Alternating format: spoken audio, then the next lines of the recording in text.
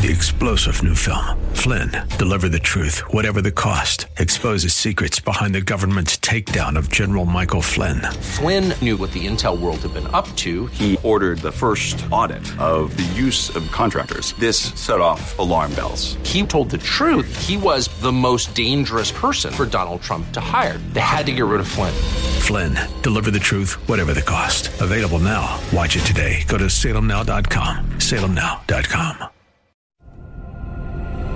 Welcome to Caregiver SOS On Air, presented by the WellMed Charitable Foundation, with nationally known gerontologist Carol Zernial and veteran broadcaster and attorney Ron Aaron. This program provides health, wellness, and other information for caregivers who are vital to the health and well-being of so many people across our country. Now, here are your hosts, Ron Aaron and Carol Zernial. Thank you so much for joining us on Caregiver SOS On Air. I'm Ron Aaron, delighted to have you with us. Our co-host, Carol Zernial, on special assignment today, and filling in is our regular fill-in, Tina Smith. And as always, we are delighted to have Tina with us. She's Director of Caregiver Program Operations at the WellMed Charitable Foundation. Tina has a bachelor's degree in psychology and a master's degree in social gerontology. She's worked with seniors and caregivers for more than 30 years within the long-term care industry, at the Bear Area Agency on Aging, and here in San Antonio at the WellMed Charitable Foundation. She also served as an adjunct instructor with Kaplan University. And Tina Smith, I know the topic we're taking up today, Alzheimer's disease, symptoms, stigma, and sexual expression. You get a lot of questions from the caregivers with whom you work about sex and Alzheimer's. Absolutely. It's a sensitive subject, and a lot of caregivers aren't sure how to deal with it. And a lot of family members, other family members aren't quite sure what to do with that. And so I'm very interested in talking to Dr. Oliver today. We'll put him on a bus and send him to talk to Natalie, our special guest. Our guest today is Dr. Natalie Oliver.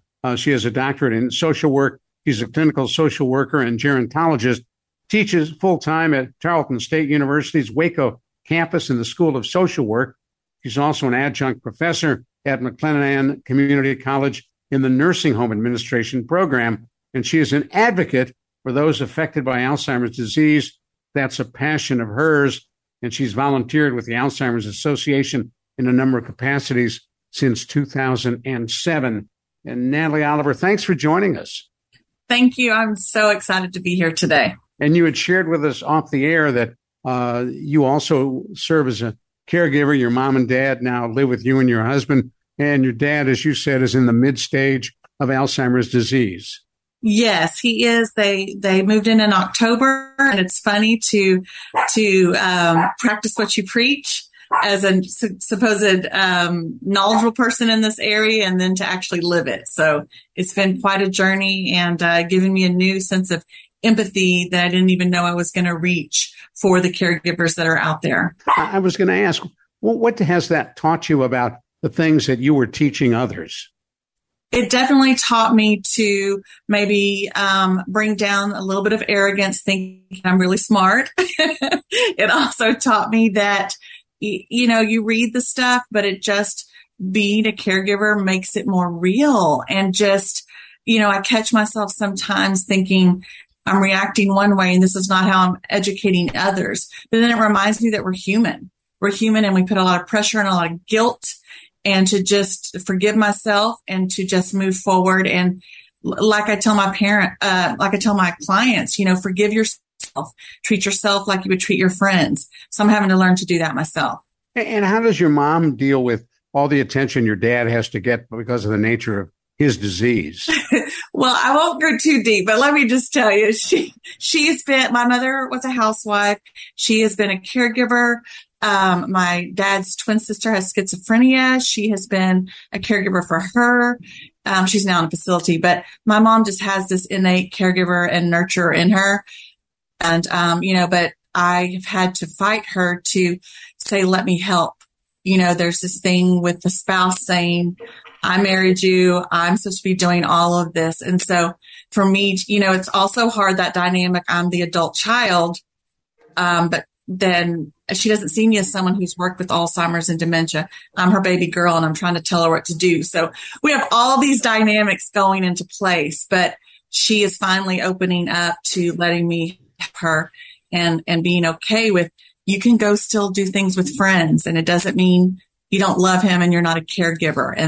And that is such an important message as well. See, the hang up is that darn in sickness and in health and the marriage vows. I know it. I'm thinking maybe I need to change my vows. No, I'm just kidding. But yeah, it is. And I think there's just this thing that a lot of caregivers get into of no one else can do it as well as I can. And definitely not an arrogant thing, I know this person and I love this person in a way that others don't. And so really just trying to educate, it's okay. I may not do exactly what you're doing, but I can take care of him so you can have that respite and take that break. And share with us, because you do a lot of presentations and counseling on the issue of symptoms, stigma, and sexual expression. Give us the overview on Alzheimer's and all of that. Definitely.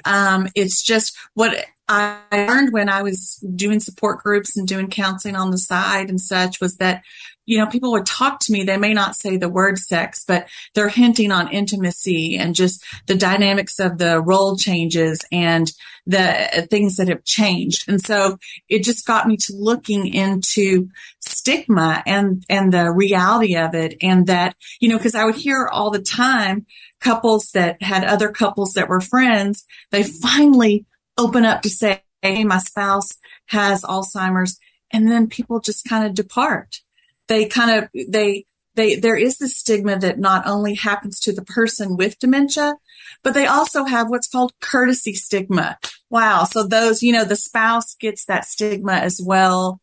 And really we have this in our society, we see things in social media. We see things in birthday cards. We see all these things. And I'm guilty. I've laughed at some of those things too. But then when we stop and think about it, what is that saying? And what it's saying is that it's unusual to still be cognitively intact at a certain age. And so I wanted to bring about that awareness that we all know Alzheimer's is not a normal part of aging and sexual expression does not go away. And there are different ways that we can express ourselves. Now, hold that thought. I want to let folks know who may have just joined us.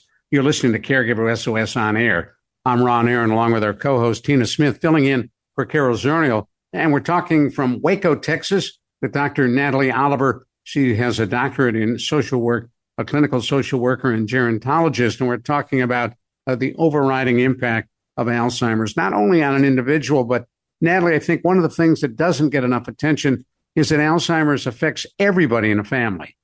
Yes, it is. As a therapist, I always say families keep therapists in business because it does. It impacts the whole person. And so, it's amazing when I'm doing presentations and I'll say, we know those loved ones that fly in from another state that come in and want to take over and they've read something online and they know everything. And you see families shake their head yes, or you have that one that's the day in and day out caregiver that is not feeling appreciated and is worn out.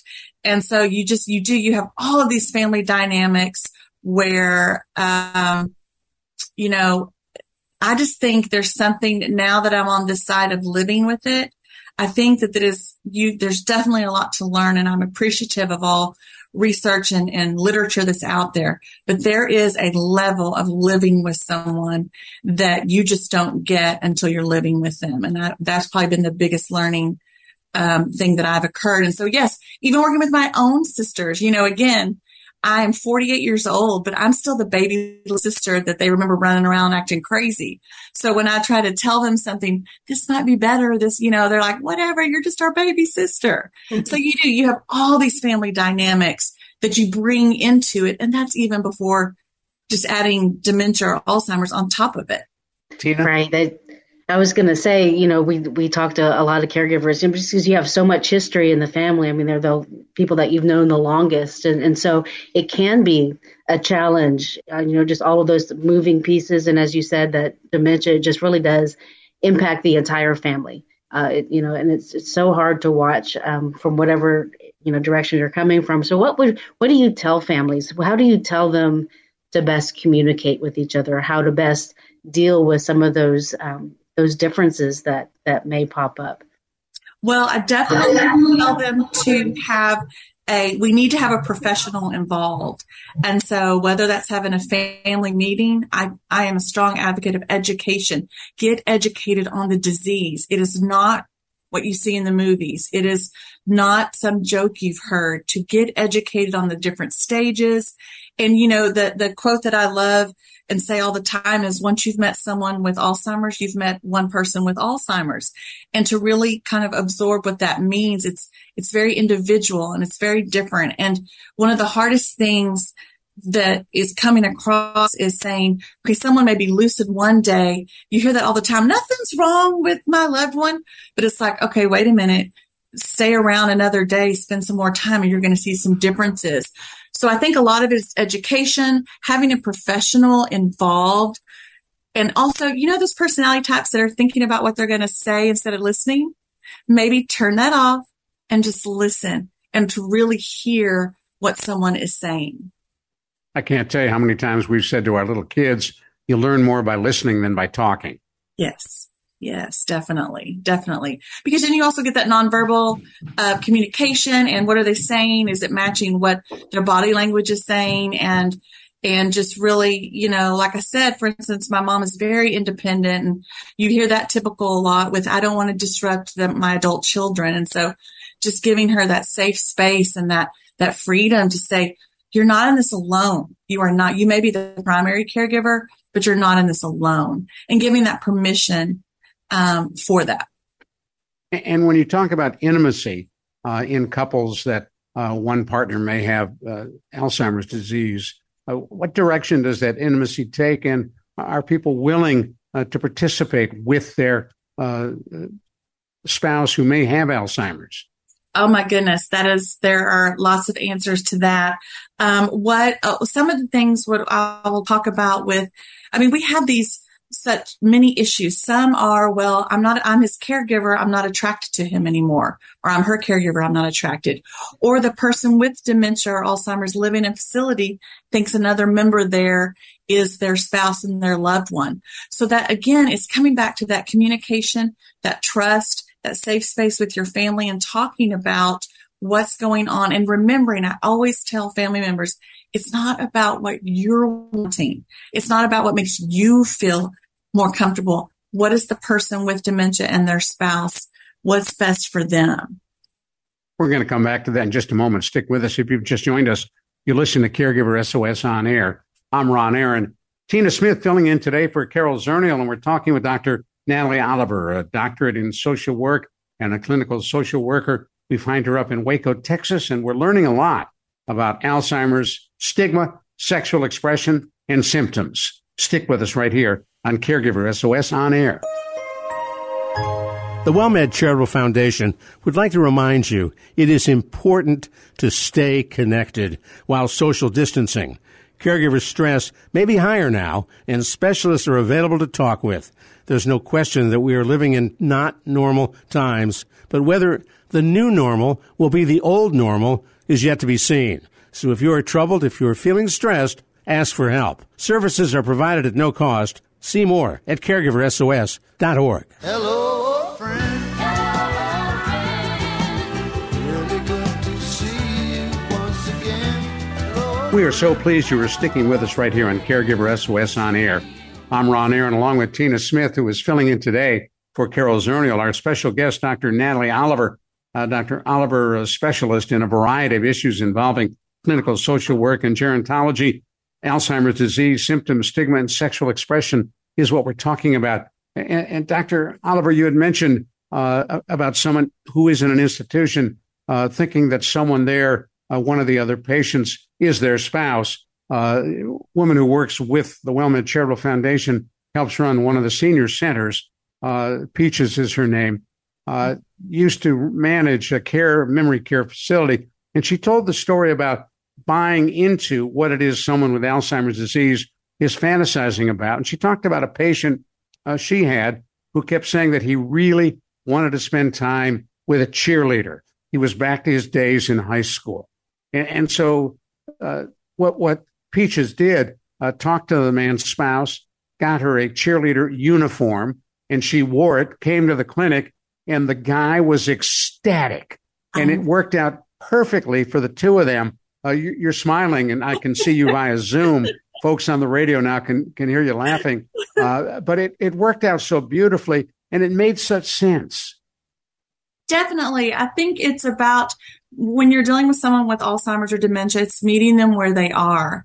A lot of times you hear about validation therapy, and we don't need to go into reality. We don't need to correct them. We don't need them to go over losses and go through those experiences over and over, and validating where they are and where they feel. And I love that the spouse had the sense of humor and had the openness to do those things, because what that tells me is that exactly what the literature that we do have says, the intimacy is not about actually sex. And so intimacy can just be the dressing up, the hygiene, taking care of oneself, the reminiscing and talking about it. All of the intimacy can just be touch. You know, I talk a lot about those living in nursing facilities. The only time they're getting touched is when they're getting dressed, bathed, or toileted. What about that touch that we all humans need, of just holding hands, rubbing lotion on the hands, just being next to someone? So I love that idea of the meeting his need. That was his fantasy, and she did it because she loves him, and I love that. And when people come to you and say, you know, my husband's in an institution, I've started an affair with somebody else, doesn't really matter because he doesn't know anything. What do you say to them? I definitely, you know, first of all, my values as a social worker and just my personality is definitely not going to judge. I want anyone to feel comfortable talking to me. But it's also what was your relationship like before? How are you coping with it? What makes you feel better? What would you want them to do in that situation? And I read a term when I was doing a bunch of reading about sexual advance directives. And I love that. And I really try to talk to couples, talk about what if scenarios. If this happens, what would you want me to do? And what would you want them not to do? And I've had clients that have gone through that same scenario, and we process it. We process, how do you feel? And what will you do in that situation in the next time? And is this something why do you feel you have to talk to your adult children about it? Or, just different things of really getting to what is going to bring their quality of life. Because that's my goal. I like that concept, Tina. I don't know if you've heard of it. It's new to me, of a sexual advance directive. I don't want a feeding tube, but maybe I'd like a boyfriend. It's such a hard topic to talk about, really, in our society here in the United States. So it's not something that comes naturally. And I love the idea. I just recently heard about a sexual advance directive, and it's a gateway, a door to open that conversation. And and I'm sure it's helpful for the spousal caregivers, because one of the more stressful things about being a caregiver is just coming to terms with what role you are.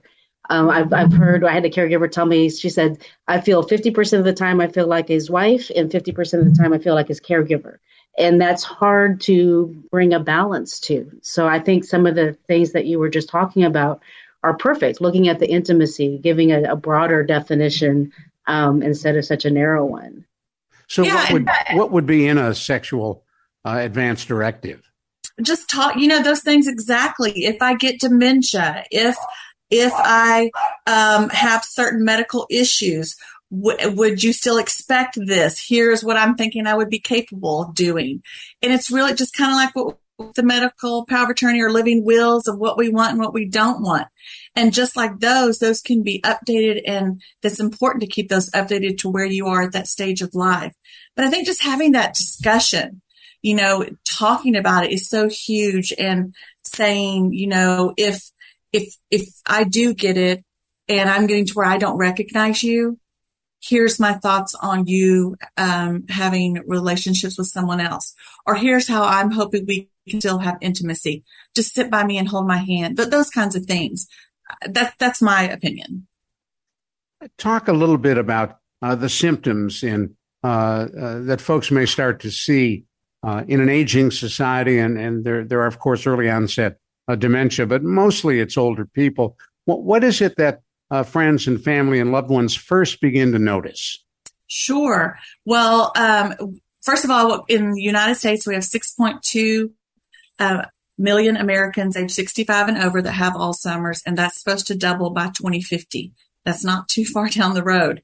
But some of the number one symptom that people, when they really start noticing, is that memory loss, that short-term memory loss. They can't remember things from earlier that day. Now, not the long-term from many moons ago, but that current and that recent memory. Or another major one that I hear a lot is they're not managing their money. They gave away some money, or they're not paying their bills. Their bills aren't even open. They're not seeing anything wrong with that. Other things may be that just not involved in conversations anymore. They can't follow conversations. They're not really just able to participate. And then another common one, as you hear so often, is, my mom, and she's a good Christian lady. She never said such bad words.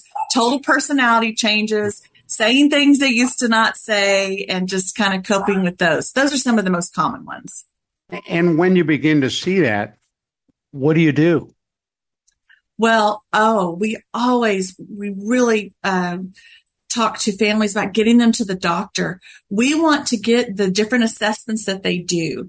And the main thing they want to do is rule out, is it something else? If this confusion was, the onset was really quickly, is it delirium? Do they have a UTI? We know that's common in the aging population. So if you're seeing some of these symptoms, you don't sit there and say, hey, I think you have Alzheimer's. You say, hey, we need to get to the doctor and have our annual checkup, and let's eliminate, maybe it's not that, maybe it's something else. But definitely getting to that doctor to see, is it something else? We called depression used to be called pseudo dementia, many of the same symptoms. And so we might think someone's having dementia, but really they're depressed. But those symptoms are common. Something I hear you saying is, if it is dementia, it doesn't start overnight. It comes over a period of time. So if mom or dad or grandpa and grandpa suddenly start showing these symptoms, it may not be dementia. Definitely. Yes, it's progressive brain disease. It is slow over time. And so that's why it can be hard to notice if you're living with someone, because in society, we do dismiss it. We say, oh, I'm just getting a little older. I just forgot this. I forgot that, and different things like that. Or maybe if someone's losing the ability to follow a conversation, they're still able to say some of those words that it looks like they're still engaged in it, even when they're not. And when those symptoms appear, you said, get help, go see someone. Mm-hmm. Who do you see? Do you find a neurologist? Do you start with your PCP, primary care physician? Where do you go? I definitely start with your primary care physician. They have that relationship. They know your history. They know that they know you. And so they may not be someone who works with the aging population all the time, but they know you. And so that would be my first one. And then, yes, they might refer you out to someone else, a neurologist, a geropsychiatrist, someone else, but definitely start with them. They know you. They can start those first tests, where they do the MMSE. Can you tell me who the president is? Those kinds of things. And just run some blood tests. Is it something else? And things like that. So PCP. Yeah. And I would also say, such good advice, Dr. Oliver. And just, as a family member, you may need to be an advocate. Sometimes you're told, well, you're just getting older, so what do you expect? You know your family member, your loved one. And so if in your gut you're hearing or you're knowing that there's something wrong or there's something different or something going on, you may have to step up and just really kind of push for those answers and push for further tests and maybe seeing a neurologist. It's definitely. I tell a lot of my family members to keep that journal. Start writing it down. You need those specifics, those concrete specifics that they can share. Do you see this pattern? Do you see what's going on? Mm-hmm. Absolutely. And if folks want to get a hold of you or follow what you're doing, do you have a website they can go to? I have a Facebook page, and it's ALZ Education. So ALZ Education. It's on Facebook. And I can ALZ for Alzheimer's. Yes. And I just, I always tell everyone a supplement to the Alzheimer's Association website. They have an amazing website. Theirs is alz.org. Easy to follow, easy to read, updates. I would say my Facebook page is just a supplement. I talk about current events going on. I talk about things for caregivers. And I, of course, talk a lot about mental health on there. That is where you can keep up with me and what I'm doing. And also let me jump. If I can just jump in just real quick, is also on our Caregiver Teleconnection program. These are hour-long learning sessions that we do on a variety of topics.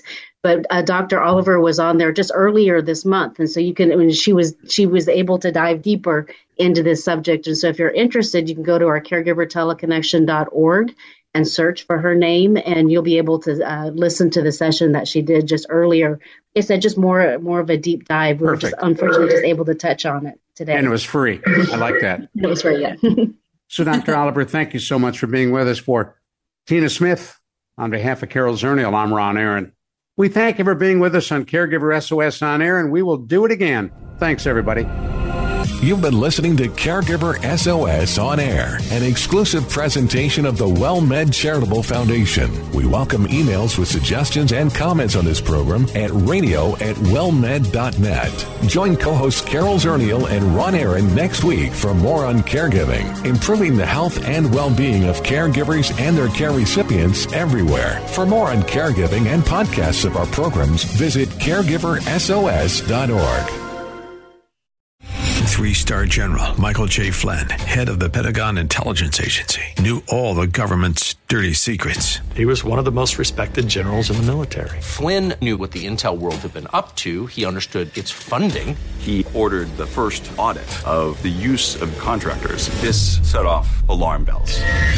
The explosive new documentary, Flynn, Deliver the Truth, Whatever the Cost, uncovers the facts behind this scandal. Flynn told the truth. He was the most dangerous person for Donald Trump to hire. I find out the worst enemy that I'm going to face in my life is right here in America. They took my assessment and they wanted me to change it. And I was like, I'm not changing it. They had to get rid of Flynn.